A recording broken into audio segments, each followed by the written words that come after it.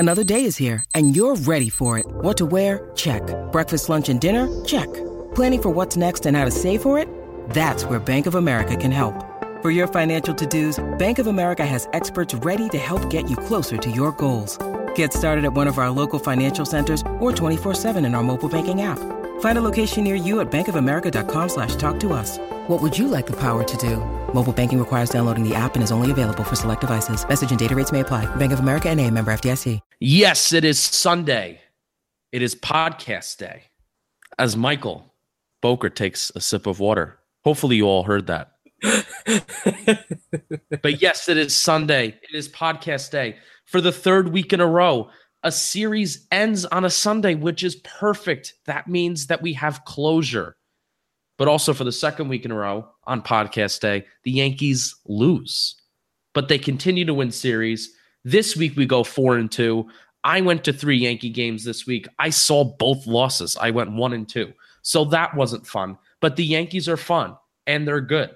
Michael Kay, I tweeted at Michael Kay today. I took a video of him playing catch with a baseball. Turns out he retweeted it. I got over 5,000 views.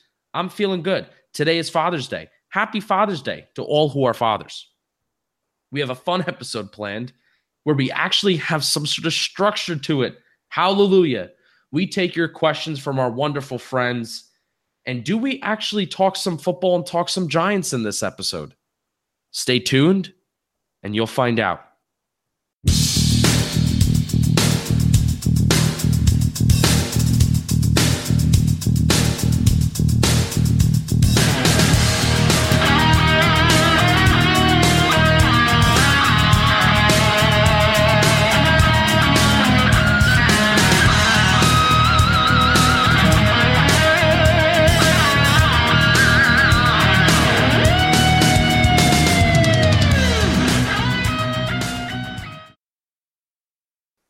All right. Our housekeeping. Follow me on Twitter at jpenick74. Watch my video that I took of Michael Kay. That's gotten over 5,000 views and increasing. It's actually not that cool. I didn't really do anything. I narrated 10 seconds of Michael Kay throwing catch with Paul O'Neill, and Michael Kay was showing off like a showboat that he is. Big ego, good guy, big ego. Hates Gary Sanchez. Bothers me a little bit. It's totally fine. Bothers me a lot, actually. Yeah, his ego that he's gotten from being a successful talk show host has now kind of gotten into the broadcast booth in the play-by-play, and that's not really suiting me well this season so far. But so follow me on Twitter. Take a look at that. Tell Michael Kay that he needs to grow up a little bit in the booth. Follow the podcast on SoundCloud. Like the podcast. Like each episode. This is our 3rd episode. Listen to all 3. Listen to all 3. Listen to how bad we were in the beginning. And now listen to how great we are now. Because we're just great. So speaking of things that are great, my friend Bokra, how are you doing today? Feeling great. A little tired. Had a little too much fun yesterday, but all in all, feeling great. What are Saturdays for? Saturdays are always for the boys. You already know. All right, this podcast is very inclusive, so I would like to say Bleeding Blue thinks that Saturdays are for everybody, but Boker thinks that Saturdays are for the boys, and that's fine. We will accept that. My friend Renato, how are you? I am doing swell. A little disappointed in the game today, but happy we took 3 out of 4 against Tampa Bay. Much needed to take 3 out of 4. And hopefully we could somehow win the game and a half we have coming up against the Nationals tomorrow. Yeah, that would certainly, because, I mean, if we win the game and a half, that counts as 2 wins. And that would certainly make up for today's debacle. You know, you come back home. This is in the middle of a long home stretch, what's supposed to be a long home stretch. And if you win tomorrow, that's another 2 W's, and it just makes this whole home stretch and on the road too a lot better. On the road, and that would be on the road. That's that would be 2 road W's, but we're not there yet. And the loss today is a little tough to swallow, especially with looking how bad and and ugly some of the swings were from the offense. CC Sabathia, no. Was he striking out guys with his backdoor, front door slider? No.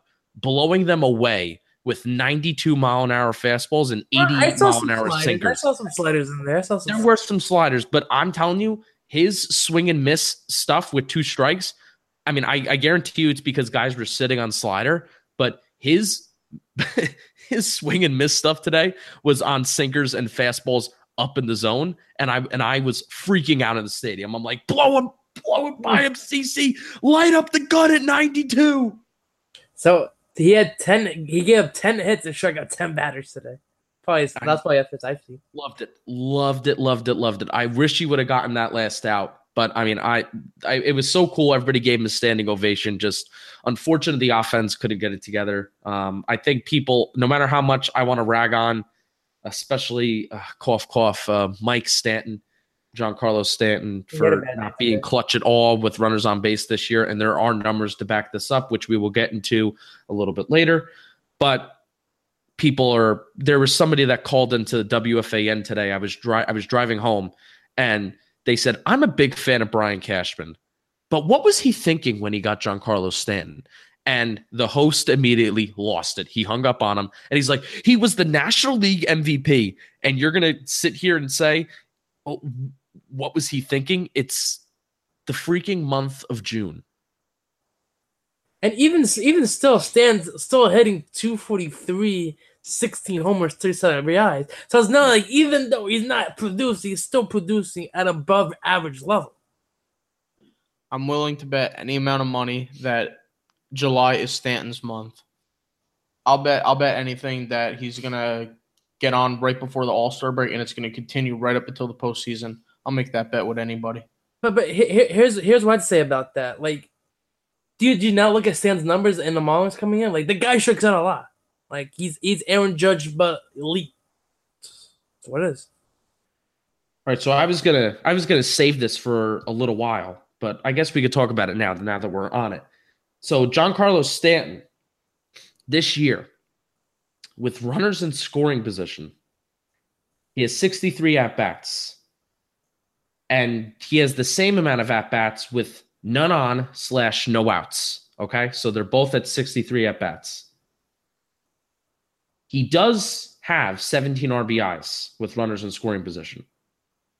But his average is 206.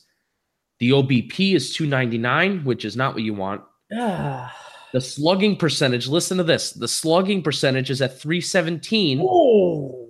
And the OPS is at 616. Oh, those are ugly numbers.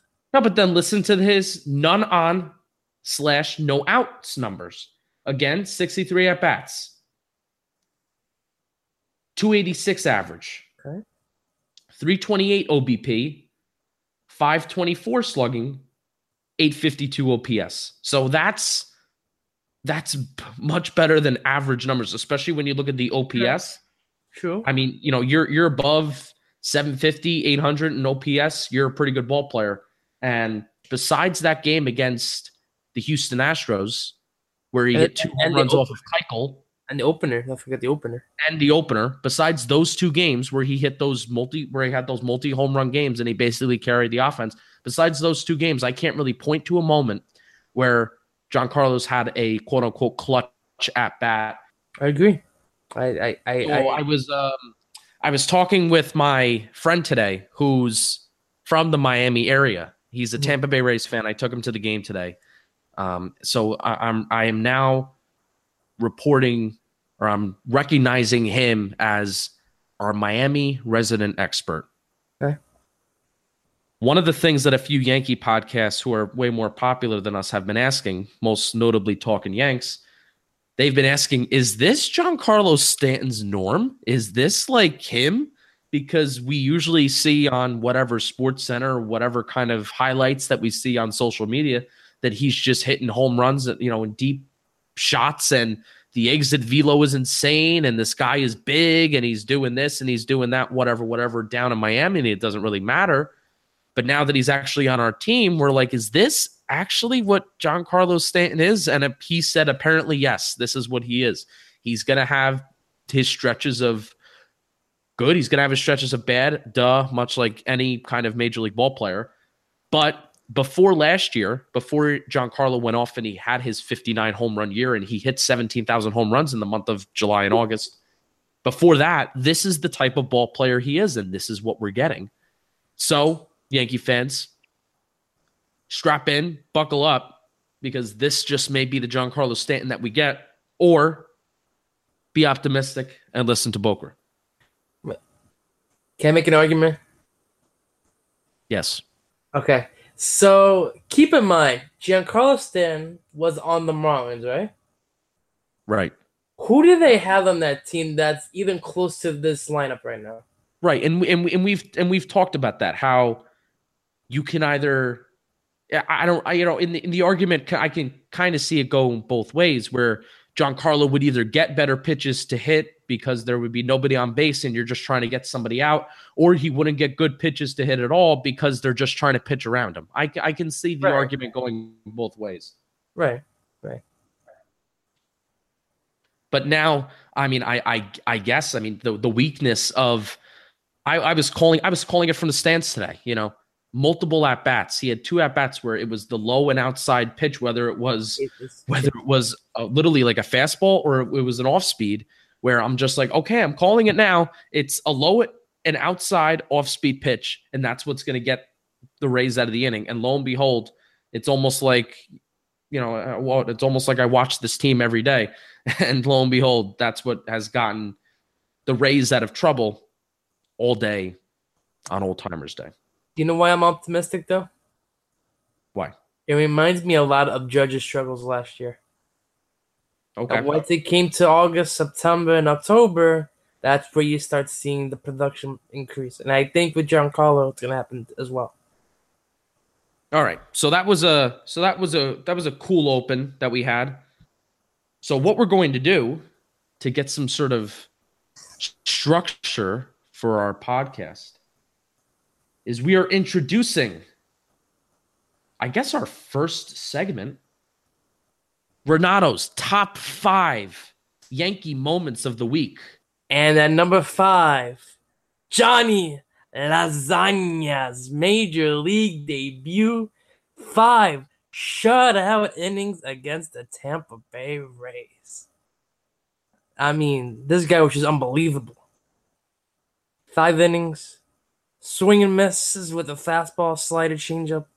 I mean, we heard this kid threw strikes, so even though he had a couple walks, but this guy, he had a lot of strikeouts against the Tampa Bay Rays. Yeah, so Katie Sharp, again, at KT Sharp on Twitter, pretty much the queen of Yankees stats. Okay? Jonathan Lasagna. She did not say Jonathan Lasagna. We refuse to say Jonathan Lasagna's real last name on this podcast. And this will be a little debate that we'll have right after we talk about how impressive he was in his debut. Jonathan Lasagna is the first Yankee pitcher to allow 0 earned runs and have at least 6 strikeouts in his MLB debut. Good stuff. Johnny Lasagna has 4 walks in 3.2 MLB innings so far. He had 4 walks in 45 minor league innings combined this season. So this leads me to ask the question, can this get better? Can he only get better? Since the only thing that we really knew coming out of AA is that the kid throws strikes. He kind of had a little trouble throwing strikes. He wasn't missing really. Now, from what I saw, he really wasn't missing outside, or he really wasn't wild. He was nibbling the corner there, and you can make an argument that he was getting robbed in some calls. Yep. Tomato. Every umpire's different. Every game's different. But can you argue that he can only get better since he had so many walks and he was nibbling to kind of begin his major league career? Right, and I believe since it was his first start, I think maybe the nerves were a little there in the game. But from the stuff that I saw, and you know me, I like looking at picture stuff. I love looking at all these pictures. I'm team prospects hugger always. This guy has electric stuff. I don't know if it's gonna be good for a starter, But I think this guy would be a very good MLB player in his career. I really do. I'm going to also agree with Renato here about, obviously, I do believe Johnny Lasagna will get better. First major league game. Who's not going to be nervous in their first major league game, especially when you're coming up from Double-A? And at the beginning of the season, who would have thought that he was getting the call to come up to the major leagues? He didn't even think he was going to get the call. His first guy that he faced, he walked him. It's his nerves. He's going to get better. He has great stuff. He's going to be great. He's going to be fine. Just let him develop. Let him take his time. He'll be fine. He will get better. Yeah, the fastball was electric.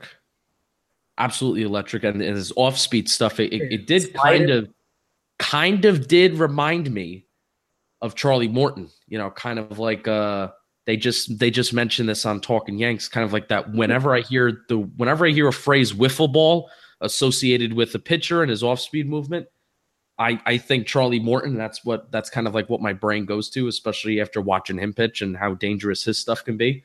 And if that's what's coming out of people's mouths, and if that's the adjectives that are describing Johnny Lasagna's first start, you know, regardless of if you look at results or regardless of the team that they're pitching against, hey, I would rather have Johnny Lasagna and a 23-year-old kid coming up from Double-A, coming up against the Tampa Bay Rays, as opposed to, let's just say, Tanaka goes down and then we have to call this guy up, you know, come June 29th, June 30th against the Boston Red Sox. I would much rather have this where he maybe gets a start or two before we get to the dog days of July and games start to get a little bit more important, more hyphened.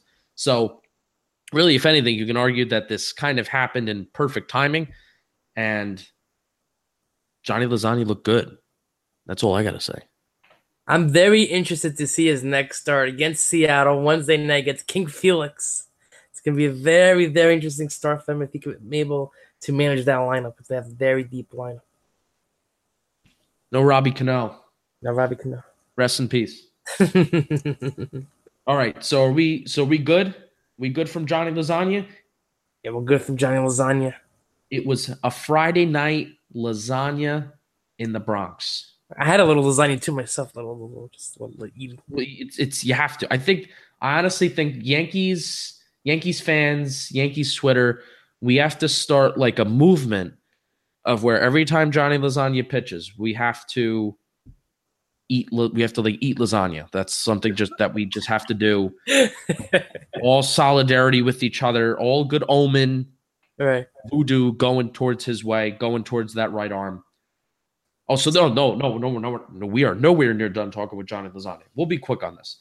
But there's been a whole thing on Yankees Twitter about how Johnny Lasagna, which I kind of want to report this. This podcast was released shortly before Talking Yanks was last week. And we were the first ones to say Johnny Lasagna. I want to report that, even though it really doesn't matter since we have like 10 listeners. Oh, interesting.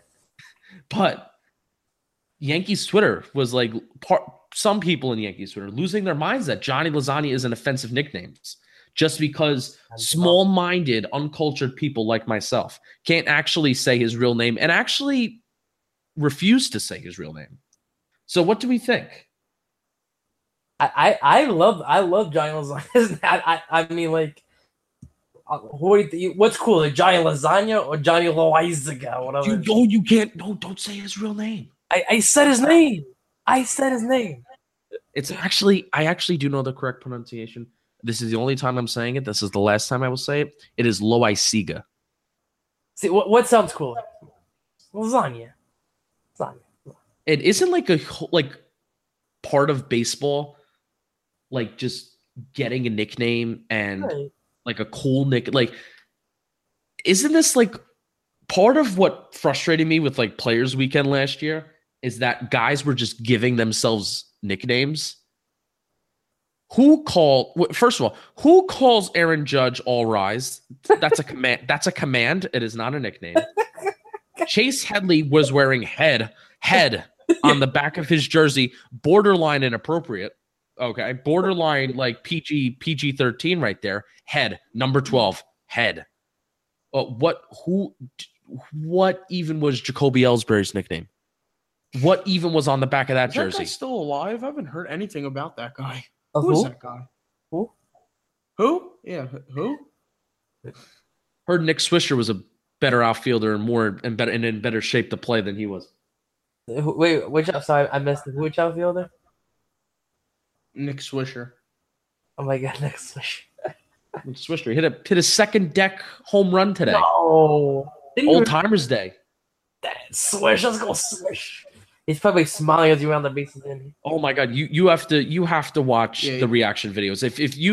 If anybody who's listening to this, regardless if you're a baseball fan or not, that Nick Swisher was such a character when he played I love Swish. a few years ago. Like he was on the 2009 World Series championship team, and he was on a few years after that too. Such a character. You know, you want to talk about a locker room guy. This is the definition of a locker room guy who's just charismatic. And he would always, and I never really knew this, but he would sit in the dugout every single year that he was on the Yankees. During Old Timers Day, he would just sit in the dugout and just relish the moment. Because obviously at that point you had, all these great Yankee players, and you still have great Yankee players that come to Old Timers Day every single year. Mm-hmm. And you just relish the moment as a player of the Yankees to be in that kind of like atmosphere, whether if it's just for, 45 minutes to an hour, however long that they play the game.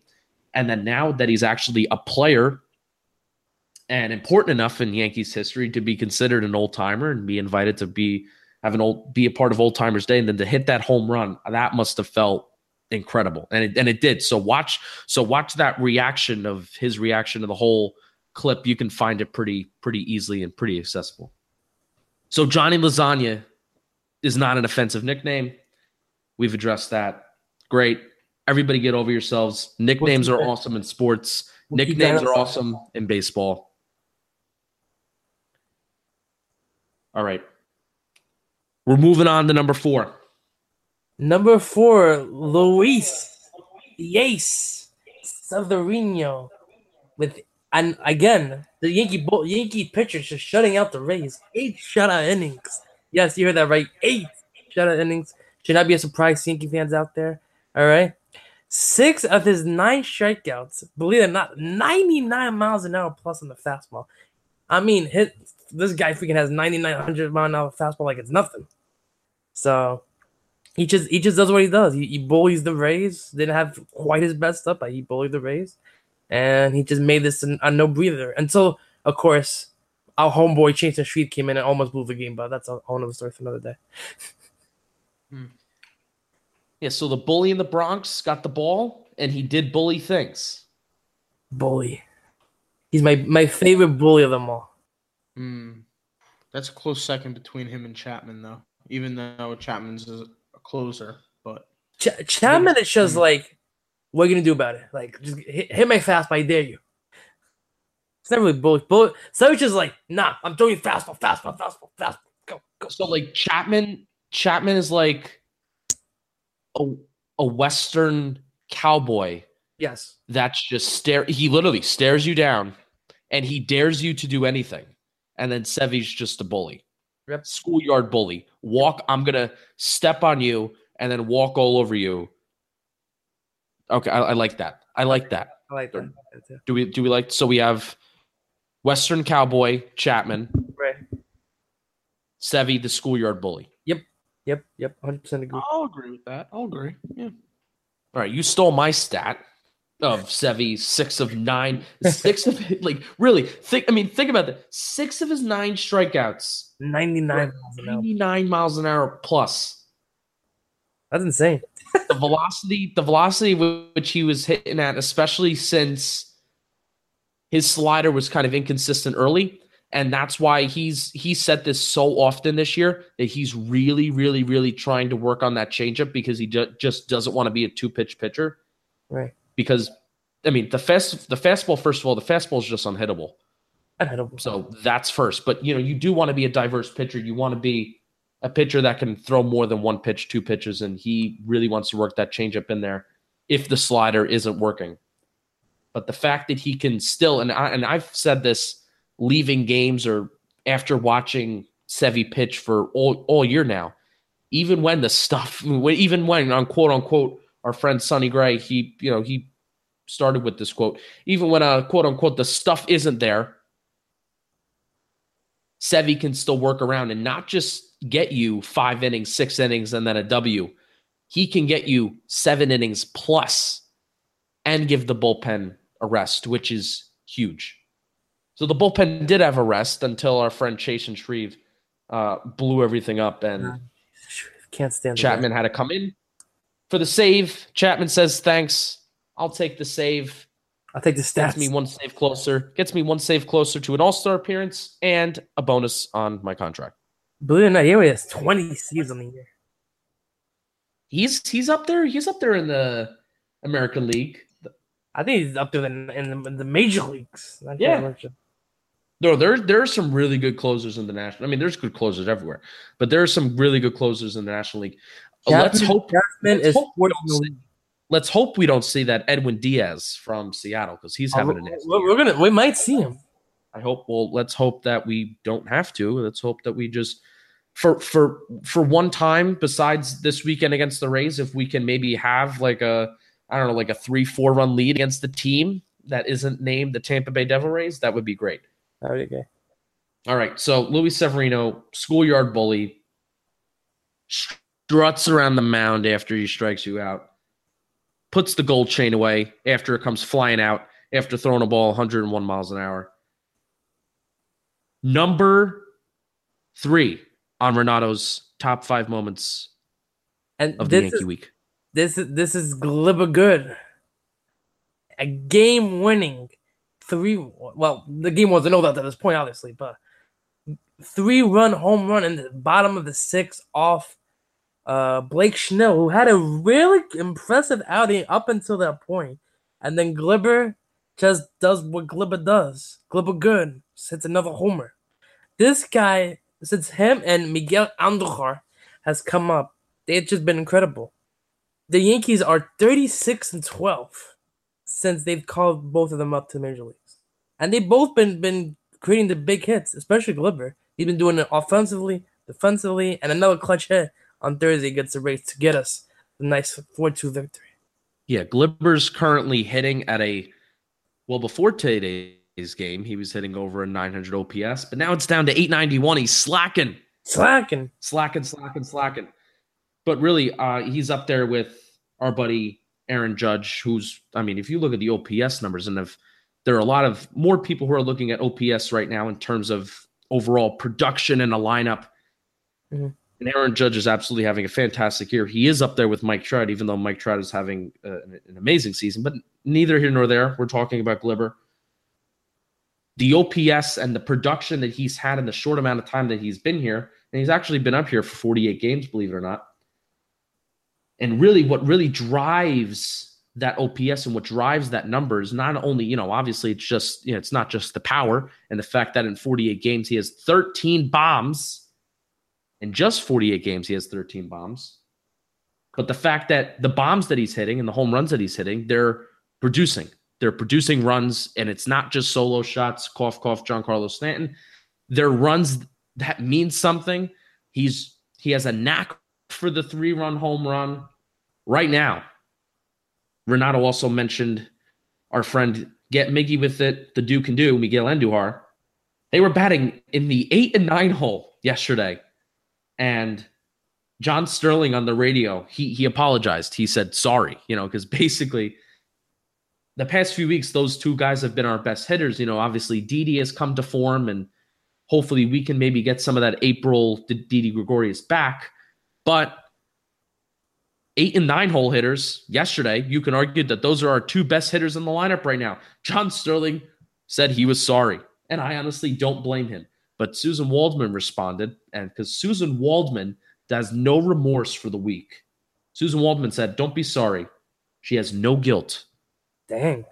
No guilt. Dang, Susan, come on. What are you up to?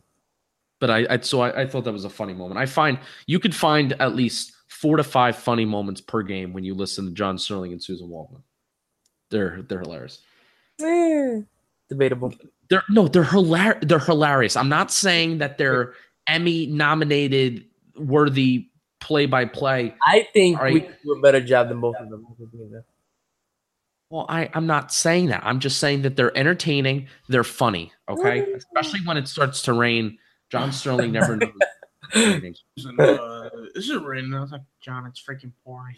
We'll play that audio clip at one point or another.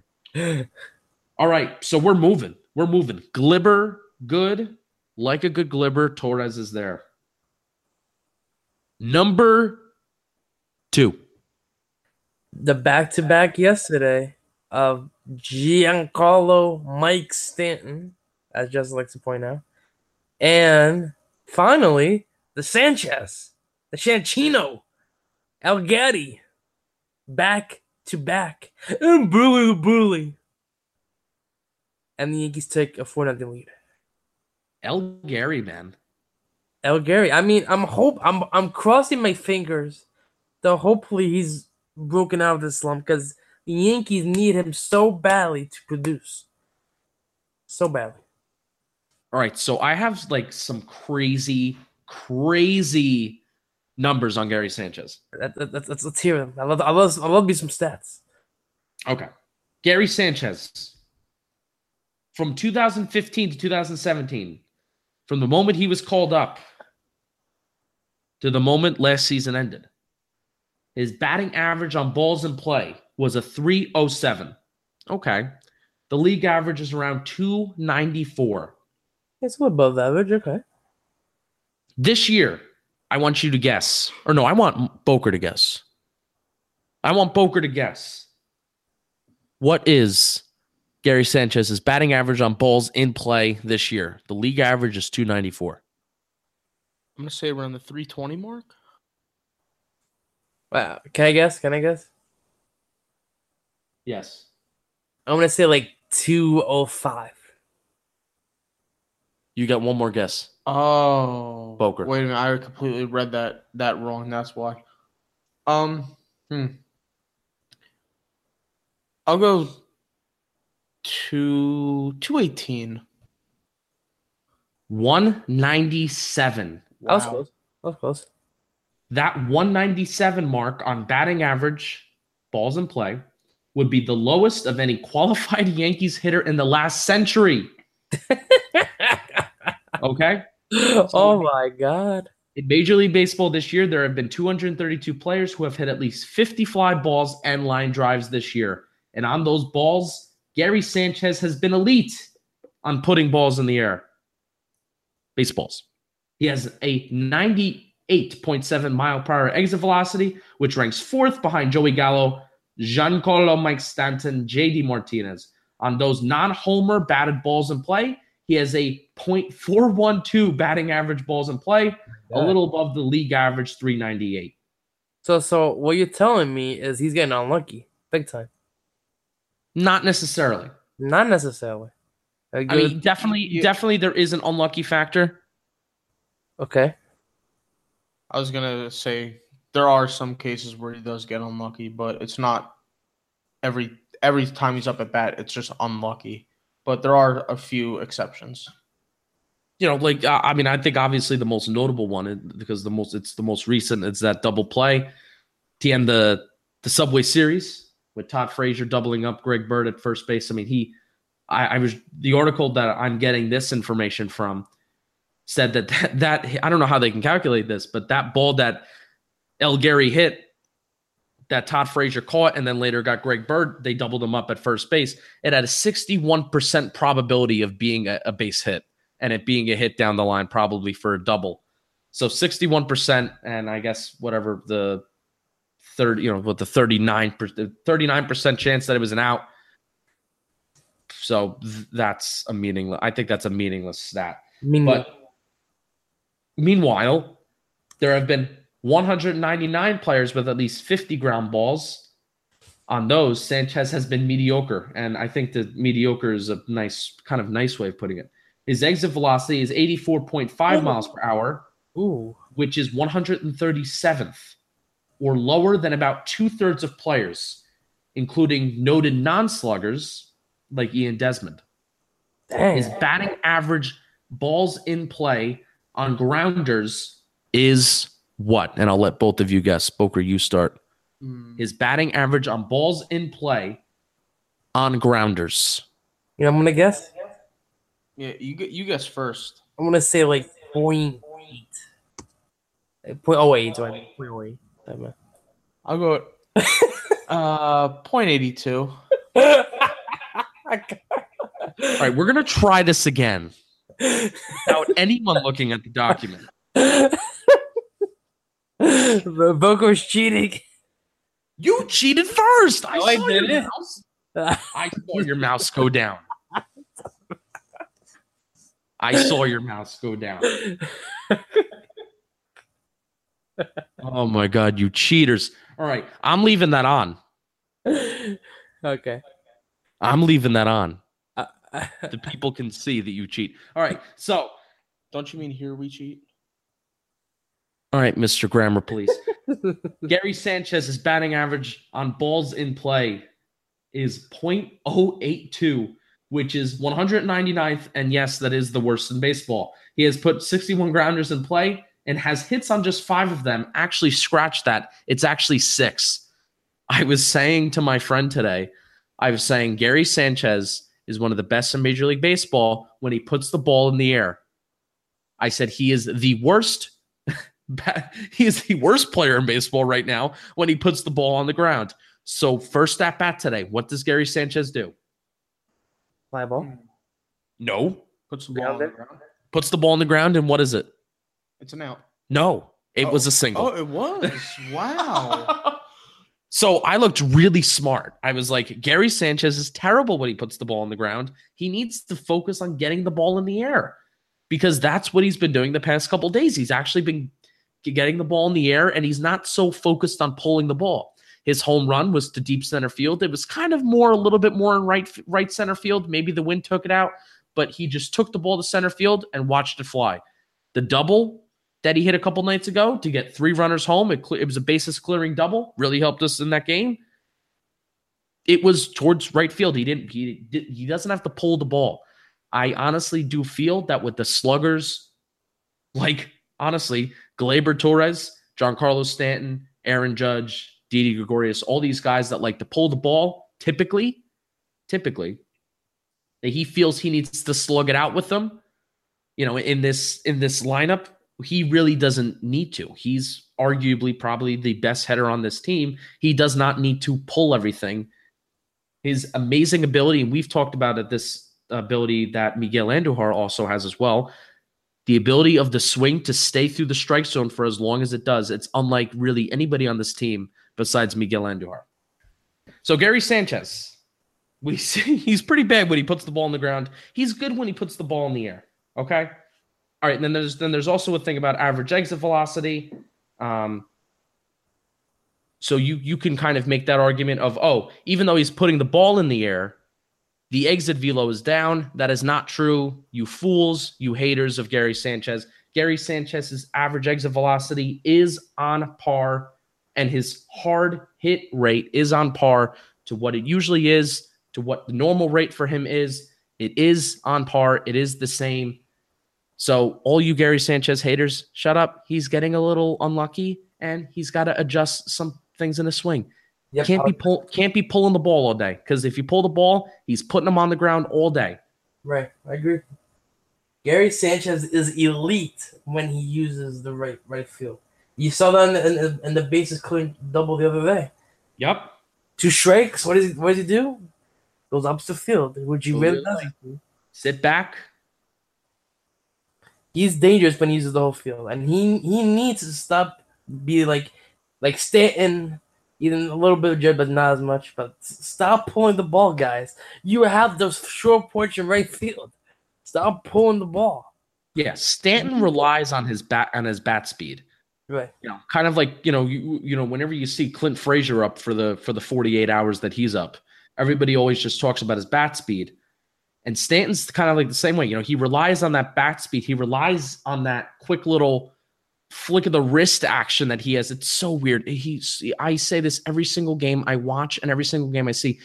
He is so weird when he swings the bat, which is also partially why I don't like him. If he honestly had Aaron Judge's stance, I probably wouldn't hate him as less. And I think another podcast made this point, and I'm like, you want to know what? You're right, because he's just so weird, and the way that he goes about his baseball business is just so weird, and it bothers me.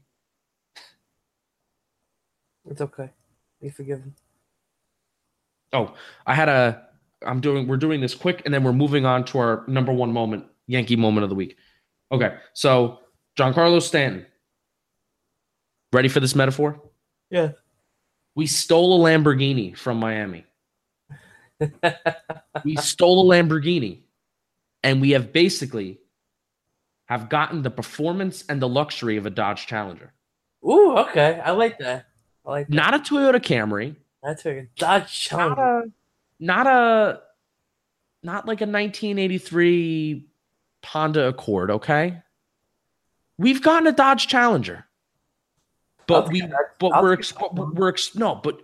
expecting a Lamborghini. I was expecting Lamborghinis. Oh, I was. Guy who had 59 home runs and 1 MVP, you're not expecting a Lamborghini. Yeah. I wasn't. I said it last podcast. I said last podcast. I said or was it 2 podcasts ago, when I said he was going to be in a slump and coming off that National League MVP, he was going to have a down year. I said that. So I wasn't expecting a Lamborghini. Was I expecting better than a Dodge Challenger? Yeah, I was. I'll be honest, but I wasn't expecting the same exact National League MVP that he was last year coming to the Bronx. I wasn't expecting that. All right, that's a fair point.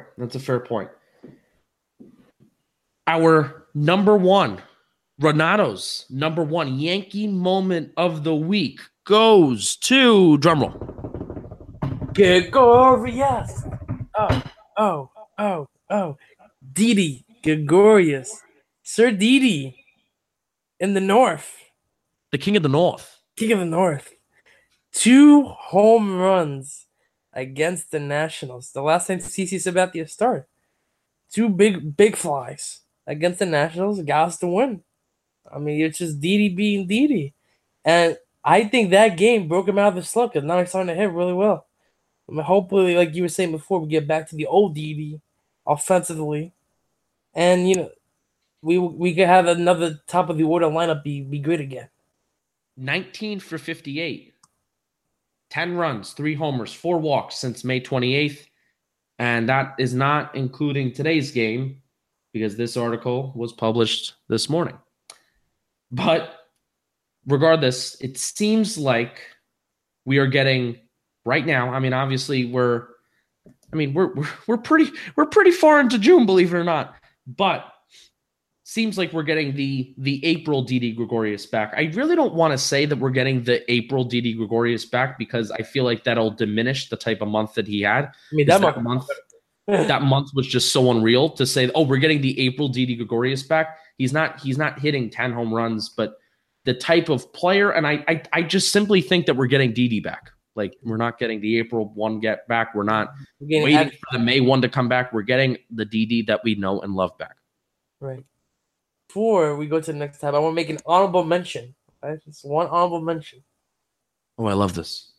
And that goes to, besides Jason Shreve, the entire Yankee bullpen, because they have been lights out for the past 2 weeks. All right? If it hasn't been for this bullpen, we might lose a lot of these games. So I want to thank you, Chad Green. I want to thank you, Dylan Betances. I want to thank you, Aldis Chapman. I want to thank you, D-Rob, for doing your stuff. Yeah, and it's not just the bullpen, but for the month of June. Starters too, I agree. Yankees are leading the league in ERA. Yeah, both pitching. And it's by a long shot. Yeah. Yankees are sitting at a 1.97 ERA in the month of June.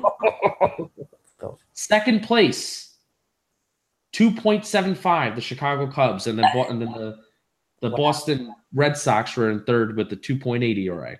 Wow. So, yeah, the whole pitching staff has stepped up the notches, man. All right, so one of the losses, this was actually a game that we were all at.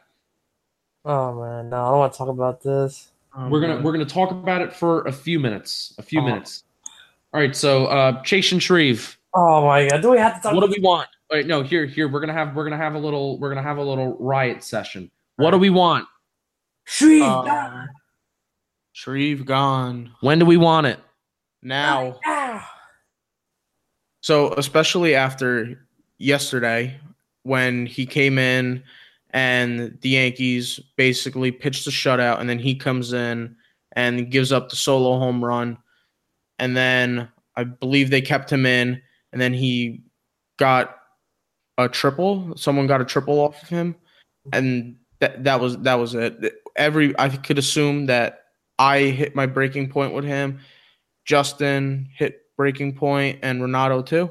My breaking point was already reached with him well before that. Yeah. Justin's breaking point was during the Nationals game. That decision by Boone to go. And honestly, it was before it, because they bring him in for lefties when he doesn't throw well against lefties. I agree. It's going back to the old Joe Girardi mantra of going lefty, and Shreve is not good against anybody. Wait, so my thing is that national game. Why are we bringing him in when the game is tied to verse a lefty? Because he's a great lefty specialist. I mean, come on, the guy's great against lefties. But we bring him in the tie game to face a lefty, which he's not good at, and he gives up the soul. Why are you bringing him in that game? What? Why? Like there was 5 out of 6 lefties, right? But I think after we dealt with Betances going 2 innings and Chad Green 2 innings and each of them failing every time they go 2 innings, I think we should have put the flag. Hello, flag. Do not go more than 2 innings or 1 inning. I mean, but the thing that pissed me off a lot was the fact that D-Rob was available in the bullpen and they did not use him in the second inning. D-Rob was available, and they used him in the 8th inning. They could use him in the 7th. I'm also going to make the argument that all of them were available, but more specifically, Jonathan Holder was available. Why do we not bring in Jonathan Holder in that situation? I understand he's a right-handed pitcher, but I would have been more comfortable having Holder come in versus the lefty that Shreve was facing. Yeah, I think game 1 inning from Shreve is lucky enough. So I think you take your 1 inning and you call it a day. Yeah, I mean, I could see the argument if there was some kind of argument of, okay, we want to save the big arms in the bullpen because the next 2 days where we have Domingo Germán, who we're still kind of feeling out a little bit, but I think we're pretty confident with Germán, but still he's a young pitcher. You got to have the big arms ready in the bullpen. And then obviously the next day with Johnny Lasagna making his major league debut, you obviously want to have as many arms in the bullpen ready as possible. So I could see that argument if Aaron Boone says, all right, we're going to try to stretch Chasen Shreve here. But if you were warming up Jonathan Holder and you're warming up David Robertson and you're planning on bringing them in anyway, and you're already, quote unquote, taxing them by having the warm-up pitches in the bullpen, then why are you keeping Chasen Shreve in for a second inning against lefties when he's not a lefty specialist, when he's not even, I mean, he has actually somewhat admirable numbers against righties. Like I said, to me, Chasen Shreve experiment, done, Gonzo, bye. Don't let the door head you on. But you already know that the Yankees are like in love with this guy. They're not going to get rid of him. I'm calling it right now. In a couple of weeks at most, Chasen Shreve will be DFA'd, and guess who's coming back? Tommy Kaling will come back in this bullpen and will light up the team once again, like he did back in the postseason last year. I think that's what they're gonna honestly wait for. I think they have to wait for it at this point. Heck, we might see Kaling come up soon after Cole's appearance tomorrow. Might. Yeah, they may switch him. Yeah, could be. I can't stand Schwede, man. The guy bothers me so much. I mean, he was. I mean, honestly, at one point, and I sometimes feel like this was an absolute eternity ago. In the month of April, like I was like, and a lot of Yankee fans, we were like, is Chasen Shreve like one of the most consistent relievers on our team? And I remember that. We were legitimately asking ourselves this question. Well, unfortunately, Justin, we're not in the month of April anymore. We're now in the month of June, and the guy absolutely sucks. So, yeah. All right. So we're done with Chasen Shreve. The bullpen is great, regardless. Adam Warren done by this next podcast. That's all I'm gonna say. Yeah, Adam Warren. I'm pretty happy that he's looked pretty good. I think he's a really important piece of this bullpen. Yes, because he's the one guy, and maybe even Green either that could go multiple innings. Yeah, and Green has kind of been iffy on multiple. Really, to be honest, all of them have been iffy on going multiple innings this year. Especially our friend Dellin Betances. Because he just actually at this point he just cannot go more than one inning. No. And Adam Warren is really like our guy. If you want to put like a quote unquote long relief guy, he's the guy as of right now. Because I really don't think AJ Cole's staying on this roster after tomorrow. I 100% agree with you, and I'm hoping we get Kaline back for this bullpen. Absolutely. You put Kaline with Green, Robertson, Betances, and Chapman. Whoo! Good luck. Yeah, so then hopefully a problem like we ran into against the Nationals a couple days ago doesn't happen so often when we have Tommy Kaline back. Since we're playing the Nationals, we better not see Shreve tomorrow because I'll be very disappointed if we see Shreve tomorrow. I don't think we will. I think I'll cry if we see Shreve, but I don't think we will. I agree with Justin. All right, so now we're moving on. I kind of had like an idea today on the train going home from New York Penn Station. I was like, let's do this. Let's see if this will work. Let's see if people will respond. So on all my social media things, including Twitter at jpenick74 and Instagram at jpenick88. Give me a follow too on Instagram. I like followers on Instagram. I like likes on my pictures. Likes. I like likes. I like likes. That. And I like that. Exactly. I like that. Okay. So I said, hey, we're recording tonight. Sundays are the days that we record. You have any questions about the Giants and the Yankees? Hit me up. Ask me. We'll answer them on the podcast. Well, here we go. And I said we'll give shout outs too. So my friend Joe is the first question. And I really do think that he was trying to fool me on this question. Because I said, if anybody has any questions of the Giants and the Yankees, and he was really trying to fool me. And his question was, what is the highest scoring game between those two teams? Giants being a football team and Yankees being a baseball team. Well, Joe, you couldn't fool me because the 1936 World Series, Game 2, October 2nd, the New York Yankees beat the New York Giants 18-4 to combine for 22 runs. Yes. So, at least in the research that I did in trying to answer this question for you, that is the highest scoring game between those two teams when they have played each other. Very interesting. That's probably in the Babe Ruth era. All right. So, Joe, thank you for the question. Thank you for listening. Joe's a good guy. He goes to St. Joe's with me. Another guy that goes to St. Joe's with me went to St. Peter's Prep with Connor, too. Okay. So, Connor's got the next question. And this is kind of something that we touched on last week, and I'm looking forward to this question. Who do you think is the Yankees' most likely trade deadline target, and what prospects do you think are most likely to be moved? Note, before that we answer this question, this will be the last time that we are talking trade deadline until the middle of July. I am done talking trade deadline. I'm done talking trades. We have, all right, yeah, what do we need to acquire at the deadline? We need to acquire starting pitching, right? Yeah, we have a 1.97 ERA in the month of June, and it's been 17 days. So I'm okay right now on the pitching. We're doing all right. We're doing fine. I agree with you. We're gonna answer this question. We'll acknowledge the trade deadline stuff one more time. But I also I really kind of want to touch upon, since we didn't really touch upon this last week, who do we think will be moved? And Renato is the prospect hugger out of all of them. So I want to hear who he's willing to let go and who's he has to hold on to for dear life. Wait, I think I already know the answer to this. Renato's going to say anybody and everybody just so we could get DeGrom. Am I right? Well, I was going to ask you, am I going to be a realistic trade here, or are we talking about optimistic trade? All right. So give me your fantasy here, and then give me your reality. Okay, right.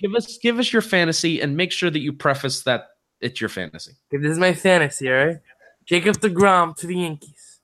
Okay, 4 Miguel Andujar, Justice Sheffield, Clem Frazier, and Esteval Florial.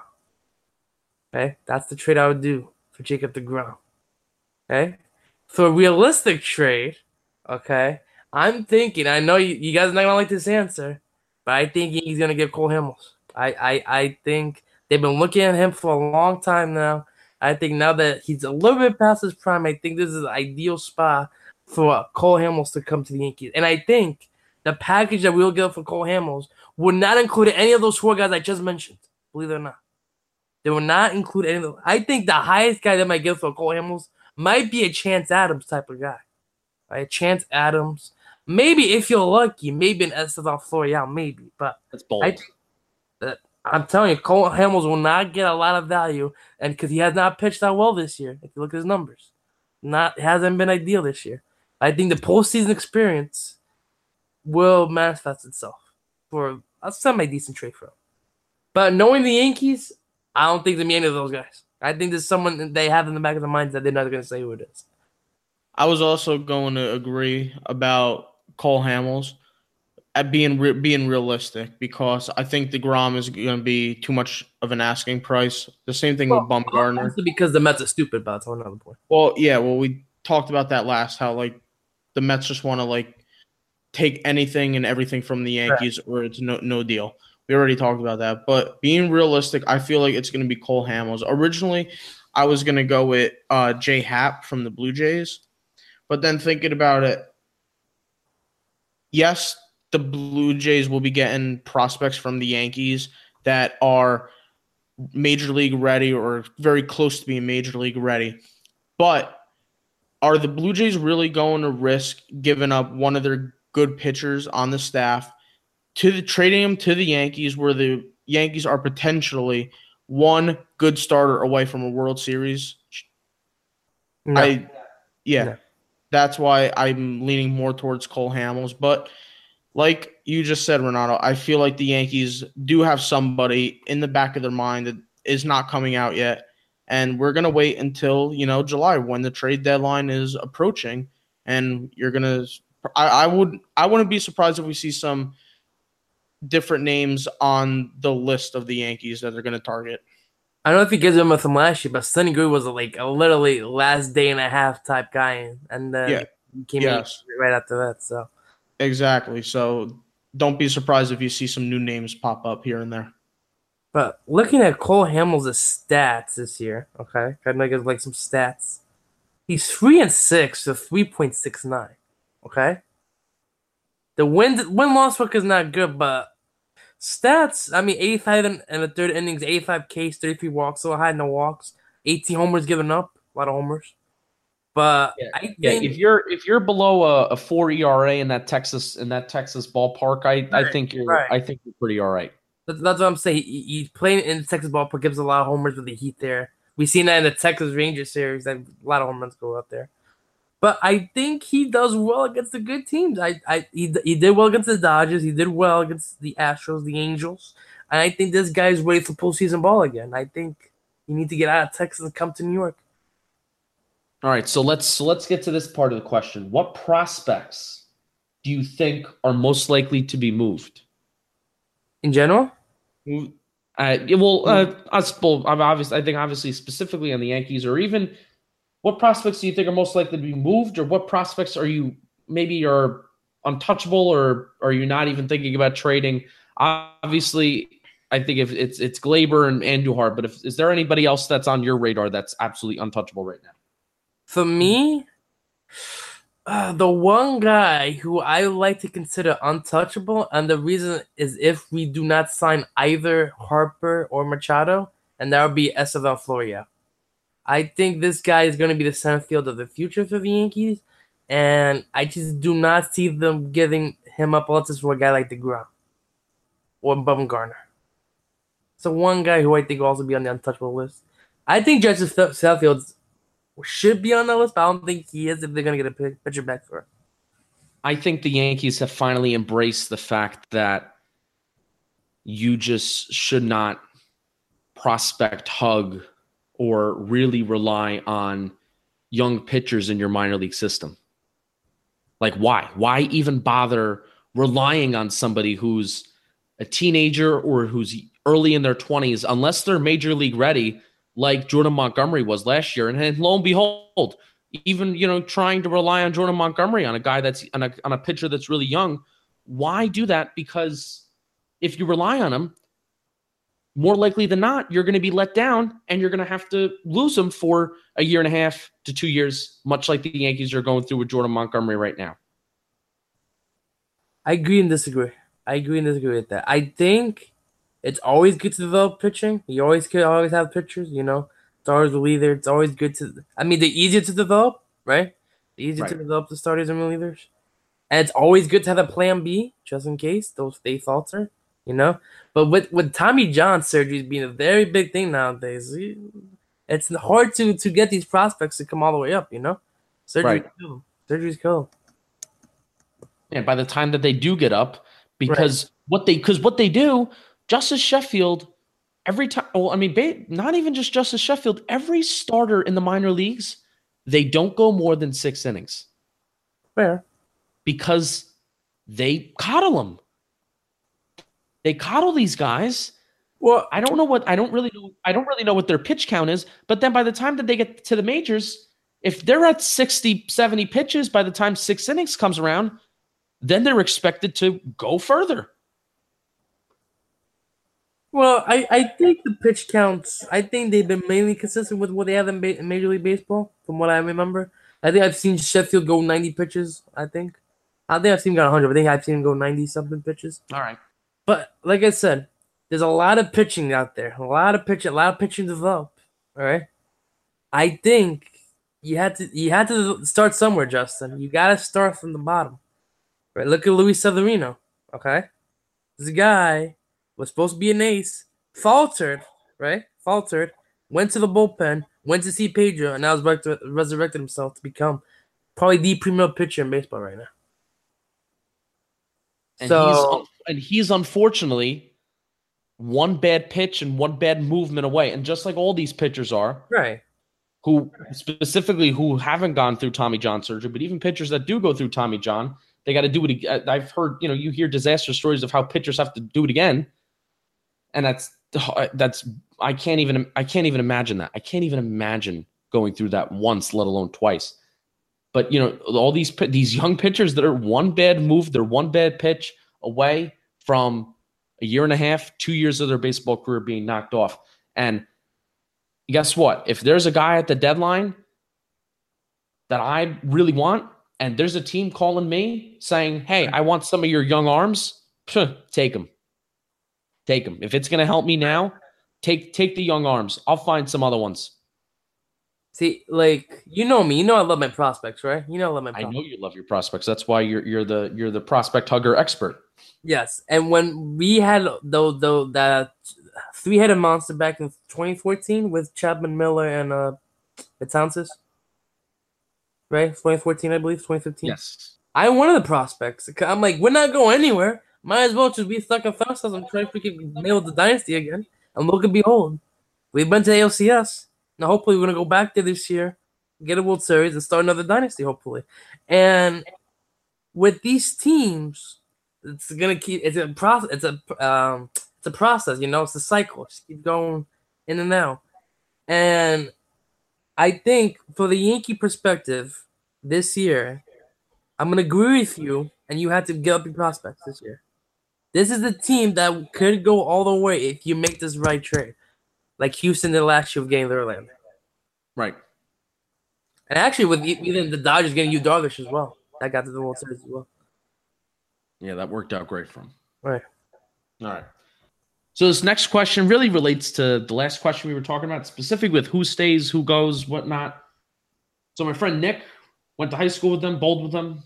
Good guy. Thanks for asking the question, Nick. What do you think the Yankees are going to do with Brandon Drury? I think this is the easiest answer I can give you for this one. I think he's going to be on the 25-man roster come September and October, guaranteed. He will be in the postseason. I mean, they will not trade Brandon Drury unless they really believe that he's a valuable part to a trade deal. I just don't think he has a value to be included in these deals. I don't see it. Being in the minor leagues this whole time is not going to help your trade value. So Yeah. I mean, to me, if I'm the Yankees, he's already in the bench. He's already a bench-worthy player for me. No question about it. We got 3 guys on the bench right now. Make it fourth, make Brandon Drury play on the team. He can play the outfield, the infield, play everywhere practically. And I think he'll help out with the platooning situations, third base, second base even. They'll give a day off. And to me, to have Shree on the roster and still have Drury in the minor leagues, it's just mind-blowing to me. Absolutely mind-boggling to me. Yeah. Yeah, but and I agree. I kind of a bit naive on my part, of thinking that this whole 50,000 game hitting streak Brandon Drury has got going on in the minors right now is going to help his trade value. I've come to believe from expert analysis and expert opinions that nope, that really doesn't do anything. That doesn't do jack. But really, this is such a good problem to have, and really, are the Yankees really the only team in Major League Baseball that have this problem? I really think that they are. I feel like it is. The fact that they have a guy that has a 40-game hitting streak who's clearly not a minor leaguer. He finally came out this week and he said it, and I was actually wondering what's Brandon Drury's mindset this. I think every single Yankee fan was wondering what his mindset was. Because at one point it was Brian Cashman saying, yeah, Brandon Drury's kind of totally healthy. He's fine. And then Brandon Drury came out and said literally that same week, no, my eyesight's still a little poor. So then I'm like, okay, so Brandon Drury still needs to stay in the minors. And then he finally came out this week and he said, yeah, I don't belong here. And we're like, yeah, you're right. You don't belong here because you're a Major League Baseball player. Do the Yankees want him getting everyday at-bats no matter what and keeping him down in the minors? Or are they willing to sacrifice him getting, 1 game, 2 games a week and being on the bench unless there's some kind of injury, which you never hope for, you never root for. But if something were to happen, obviously this question of what do the Yankees do with Brandon Drury is solved right away. If something ever happens to Gleyber, if something ever happens to Didi, if something ever happens to Miguel Andujar, you can flip a few positions around in that infield and voila, Brandon Drury's got a spot on the infield. But obviously you never hope for an injury. But I think that's it. What do the Yankees do with Brandon Drury? In my opinion, he honestly, there's nowhere for him to go. And unless there is an injury, then he's staying exactly where he is. This whole situation is mind-blowing to me because I thought this guy was not healthy. And now apparently he is healthy. And now we just don't want to big him up because Andujar's at third base? Come on. No, it's not that we don't want to bring him up because Andujar's at third base. That's the reason why. I really do. Andujar has earned the starting spot. No question. But what? Does Drury want to start with it? Is that why he's pissed about? No, I honestly think at this point it doesn't matter what Brandon Drury wants. Let's just it doesn't matter what he wants. It's the fact that I honestly think that the Yankees would rather get Brandon Drury, who is young in his prime and is kind of still developing. Him coming into spring training, this was a guy who wasn't necessarily okay, this is going to be the best time in his career. He's still developing. He is not a minor leaguer. That is not what I'm saying. But they would rather him get at-bats every single day then send somebody like Ronald Torreyes down to AAA where he's getting at-bats every single day. Ronald Torreyes is a guy that plays once every 5 days, twice every 7 days. They don't want to DFA Neil Walker. And I can't even think who's our other bench guy besides Romine. That's it, right? We have three. We have three right now, right? Because then we have four outfielders with Stanton and Gardner and Hicks and Jesus free throws will be the DFA shortly, hopefully. You got to have that extra arm in the bullpen now. I don't know. To me, I'm gonna get rather have four guys on the bench than an extra bullpen. I would rather have the arms in the bullpen. I mean, I don't know. As long as you have one long, I think you're good. And I think the Yankees would rather have the arms in the bullpen too, and I think they've shown that for years now. I know, but I don't know. I'm always. I don't know. I feel bad for Brandon Drury. I do too. Brandon Drury is going to get called up before the postseason. I know. How are you not going to call this man up? He's on what, a 36 game hitting streak, right? Something nuts. Yeah, something nuts. He's going, and it's not just like one hit every game. This man's going 3 for 4, 4 for 5 with homers and doubles and RBI. Like he's gonna get called up sometime before August. Mark my words. And then when he does get called up, he will be on the bench for the playoffs. All right, he ain't going anywhere. All right, so this next question is it's really a wild question, but it's a really good question. Our friend Dennis, congratulations, Dennis, on creating. Congratulations, Dennis, on your Eagle Scout project. Job well done, Dennis. Very proud of you, buddy. Yeah, Dennis actually. This is something I didn't really know until the project was actually done, and Boker and myself, we helped out Dennis. He's a good friend of ours. Wanted to help him complete his project, and what he did is it's a community garden for people who are on assisted living. They have an opportunity to go, and they have an opportunity to grow food in this kind of like community garden, and it helps people out who need kind of necessary help. And I didn't find that out until we were basically done with the project, and I heard that. That's absolutely fantastic. So good for you, Dennis, being a leader in your community. And he asks, because Dennis is such a caring guy, he cares about people, as you just heard. He also cares about Joe Girardi. Do you think it was fair of the Yankees / the right move to replace Girardi after taking his team to the ALCS and in the midst of building the next Yankee dynasty? Yes and no. Yes and no. Yes, I think it was the right time to get rid of Joe Girardi because of the reports that were coming out of the clubhouse right during the playoffs and right during especially the ALCS. I mean, from what the reports were telling me, it looks like the clubhouse lost him completely. And I think the Yankees realized, okay, we need a new face. We got all these young guys coming up. We need a new face of franchise that could build the relationship between the media, between the front office, between the players, and all the whole connection circle. You need that voice. I think they wanted Aaron Boone for that particular reason, to go to the media, to the clubhouse, to the front office, have that whole thing connection. Because I don't think Girardi connected really well with the players last year as well as we would have liked to see, right? I didn't see Girardi being that type of vocal leader you want in the clubhouse. No, because again, Aaron Boone is still a rookie manager. Girardi was so good with the bullpen last year. He worked magic with the bullpen. Yes, I know he loved his binders, formulas, and I always hated him for the freaking formulas using all the time. But it's still a good formula to use. The guy who wants us to bring 9 years of service with the team.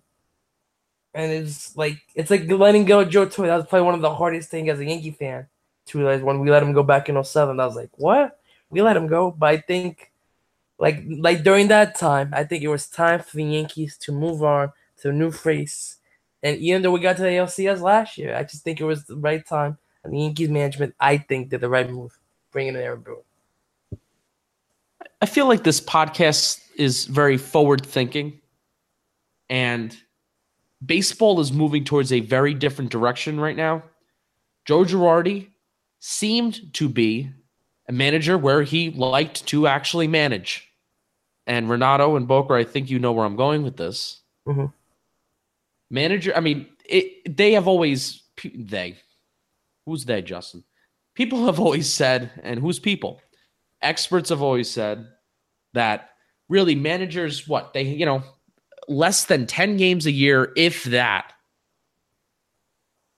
managers actually have some sort of input, output, impact on a game. Managers write the damn lineup cards. They go out. They play the game. A lot of the time, if you're meant to win a game, you're going to win the game. If you're meant to lose the game, you're going to lose the game. Unlike what we just experienced this week, I would say we're a little bit more than 62 games in the year. I would really say that Aaron Boone has had maybe, if quote unquote, if Aaron Boone is even making most of these decisions, I would really say that Aaron Boone has had 2, maybe 3, if that, and I think that's pushing it. But definitely this past week against the Nationals, whatever decision was made with the bullpen, that has really had an impact on the game. But rather than that, managers don't really have that much impact. So, in my opinion, Joe Girardi has always been a person that has kind of worn his frustrating emotions on his sleeve. You would see him in the dugout, hands would be on his face, and you can just see he was wearing the stress on his face. And that's not good. 100%. Oh, yeah. He would wear the stress on his face. And the Yankees didn't like that, especially in a, and I'll admit, in our kind of generation of, we want our coaches and we want our people that are our role models and that we look up to and our parents to kind of always be kind of like happy. And we want everybody to always be happy and enthusiastic and supportive. Joe Girardi was not always that. He was frustrated. He was happy. Don't get me wrong. He had his moments, but he had his moments of visual disgust. And the Yankees didn't like that. So for me, do I think it was fair for them to get rid of Joe Girardi? No, I don't think it was fair, but I do agree with you guys that it was time for a change. I think after the divisional series last postseason, that's when I started questioning it. I was like, all right, I think it's time for a new change of face running the Yankees. But like Renato said, Joe Girardi was very good with the bullpen, with his decision-making, with the bullpen, bringing who in, at what time, given the specific innings that they had. Yes, he was good with that. So Bleeding Blue has had their first technical difficulty. We're going to end the episode right there. The audio, for some reason, when I posted the clip onto YouTube and then I downloaded it as an MP4 file, cut off the last few minutes of the podcast. But we will answer everybody else's questions. Next week, we had 3 people. John, James, and Emily asked some great questions. 2 questions about the Giants. So I actually do want to have a Giants episode this week. Maybe every other week, maybe every 2-3 weeks. I want to have a Giants episode up until training camp where we can have weekly uploads for the Giants. Yankees went 4-2 this week. Hoping for another good week of baseball. Up against the Nationals. A series against the Seattle Mariners. Hey, the Boston Red Sox are coming up soon. I'm pumped for that. So this was another long episode. We apologize for that. I apologize for that. We're going to work on our timing. We're going to work on getting our time down. Like us on SoundCloud. Create a SoundCloud account. Subscribe. Tell all your friends about this podcast. It was Father's Day. Tell your dad. Do you like the Yankees? You like the Yankees. Listen to this podcast. Do you like the Giants? Well, listen to them talk about Yankees, and then they're going to talk about Giants in a few weeks, or even next week. Happy Father's Day, even though it's Monday. Sorry for the technical difficulties. We will see everybody next week. Go Yankees.